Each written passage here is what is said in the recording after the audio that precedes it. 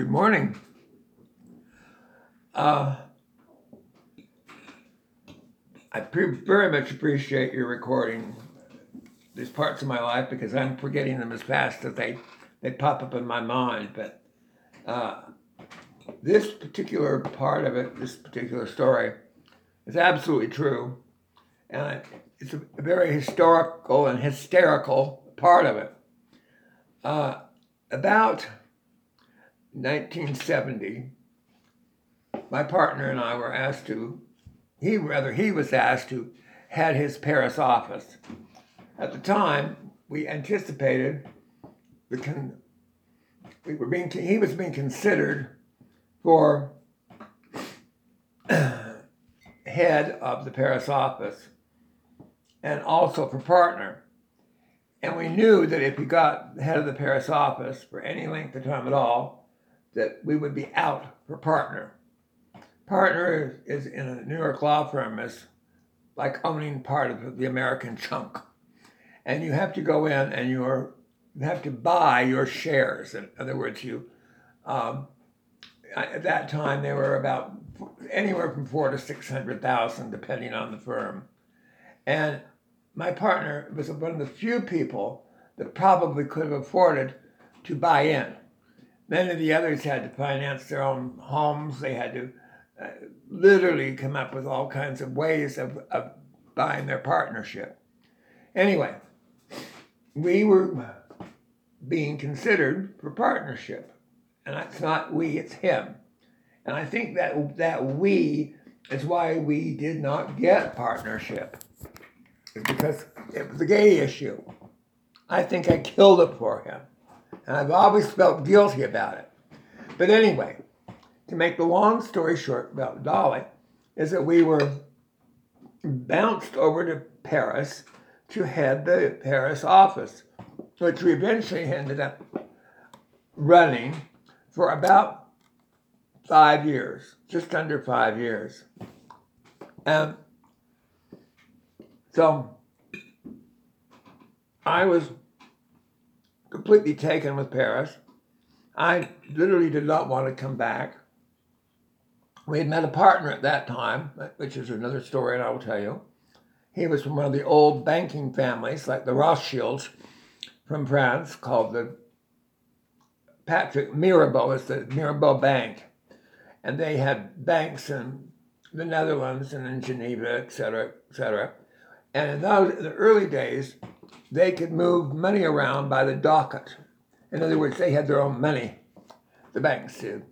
So you had money in one Rothschild bank, you could go into another with a letter and take money out of another. It sort of was the foundation of the banking industry. Now, but anyway, we had this very, very good friend who insisted that we go to an off-Broadway play with him. And so we got tickets 6 months in advance.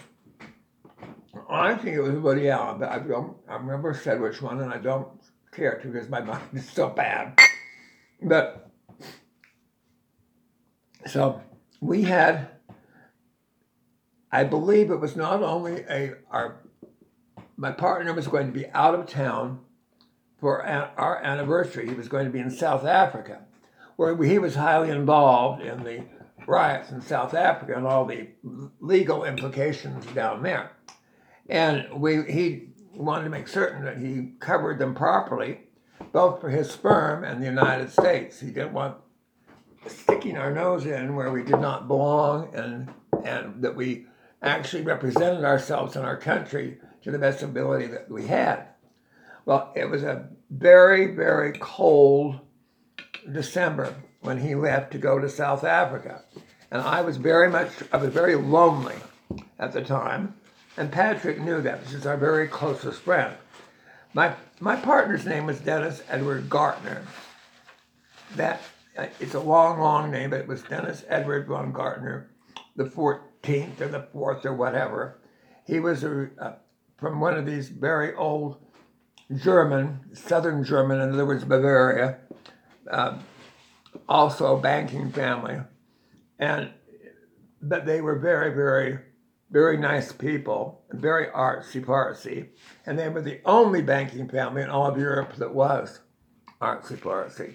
They very much represented all the new contemporary painting, all the contemporary work that was coming out of Germany at the time.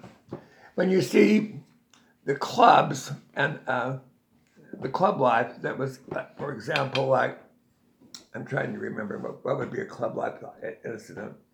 That wonderful, marvelous movie with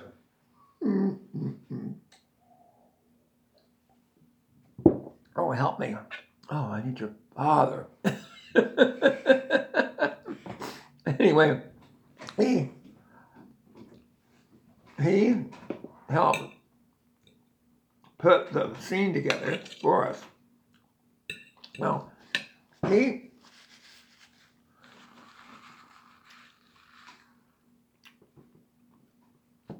my birthday happens to fall almost exactly a week before Christmas, the 18th of December. And my partner was going to be out of town for my birthday. Now, at that point, we had been together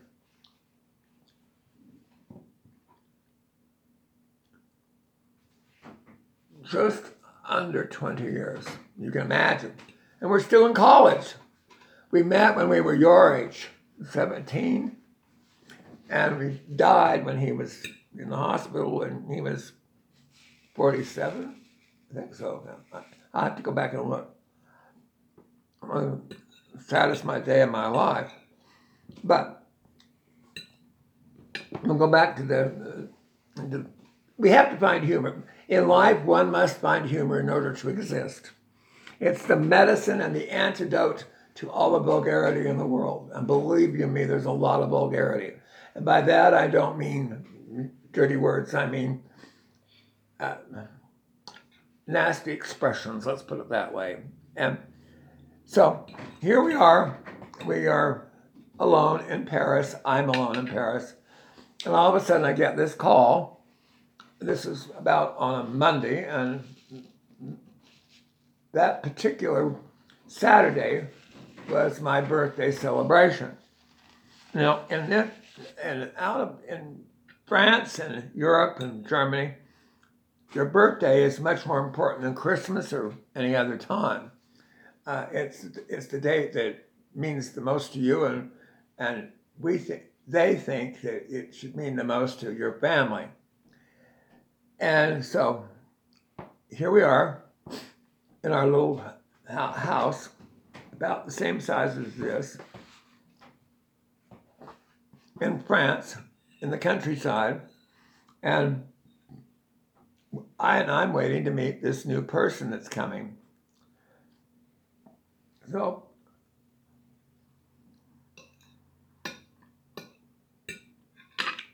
Ray?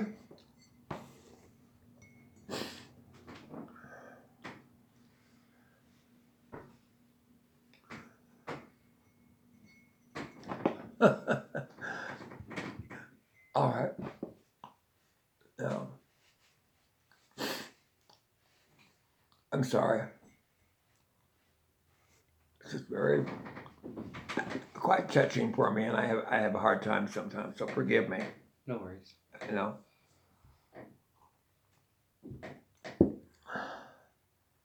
Then I get these rushes that come through me, and I keep thinking, why would this boy want to hear all this? And I don't know, but it's extremely important for history, and especially gay history, that this be recorded, I think. I think of all the things that we talk about, this perhaps is the most important. Anyhow,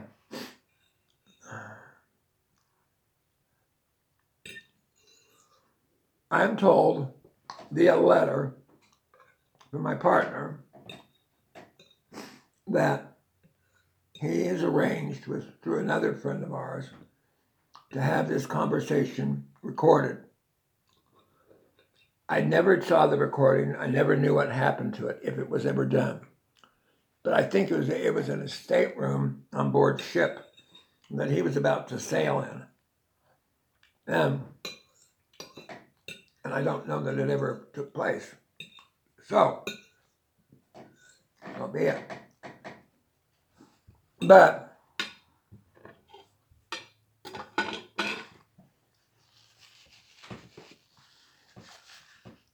Mr. Patrick Mirabeau, who was our very close friend, and my partner, Dennis Edward Baumgartner, and myself all love to eat.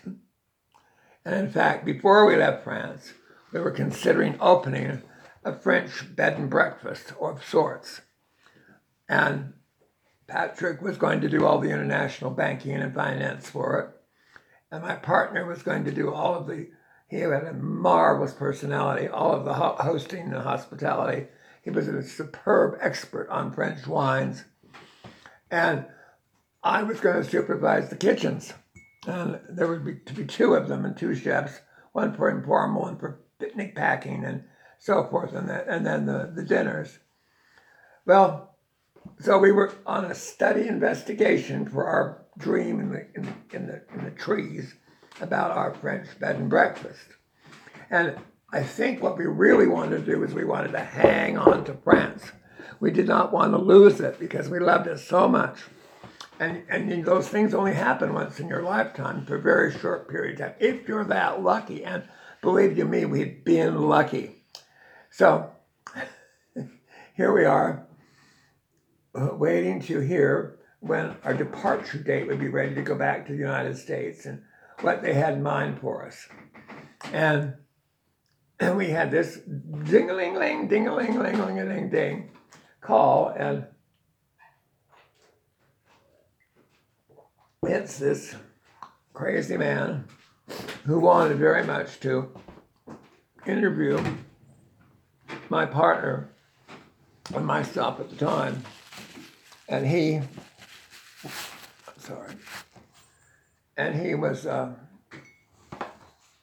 delightful person. This is Mr. I'm trying to remember the name of it. Anyway, it matters not. He himself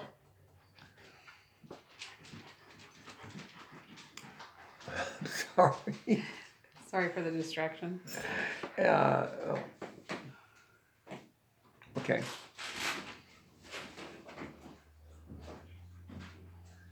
Where were we? Richard something? Which is what's hard for me. I don't do well like that. I don't do well under I was getting going, wasn't I? And I was just about ready to spill the beans and talk about it. And you said he was a delightful person. What? You said he was a delightful person. Well, I don't know who we're talking about even. Do you remember the name? I haven't got a clue. Do you remember the Were you name? talking about Dali, or did you move on? I think he was talking about his previous partner. Oh, okay. Okay. Stop it. I can cut this out. Okay. This is just...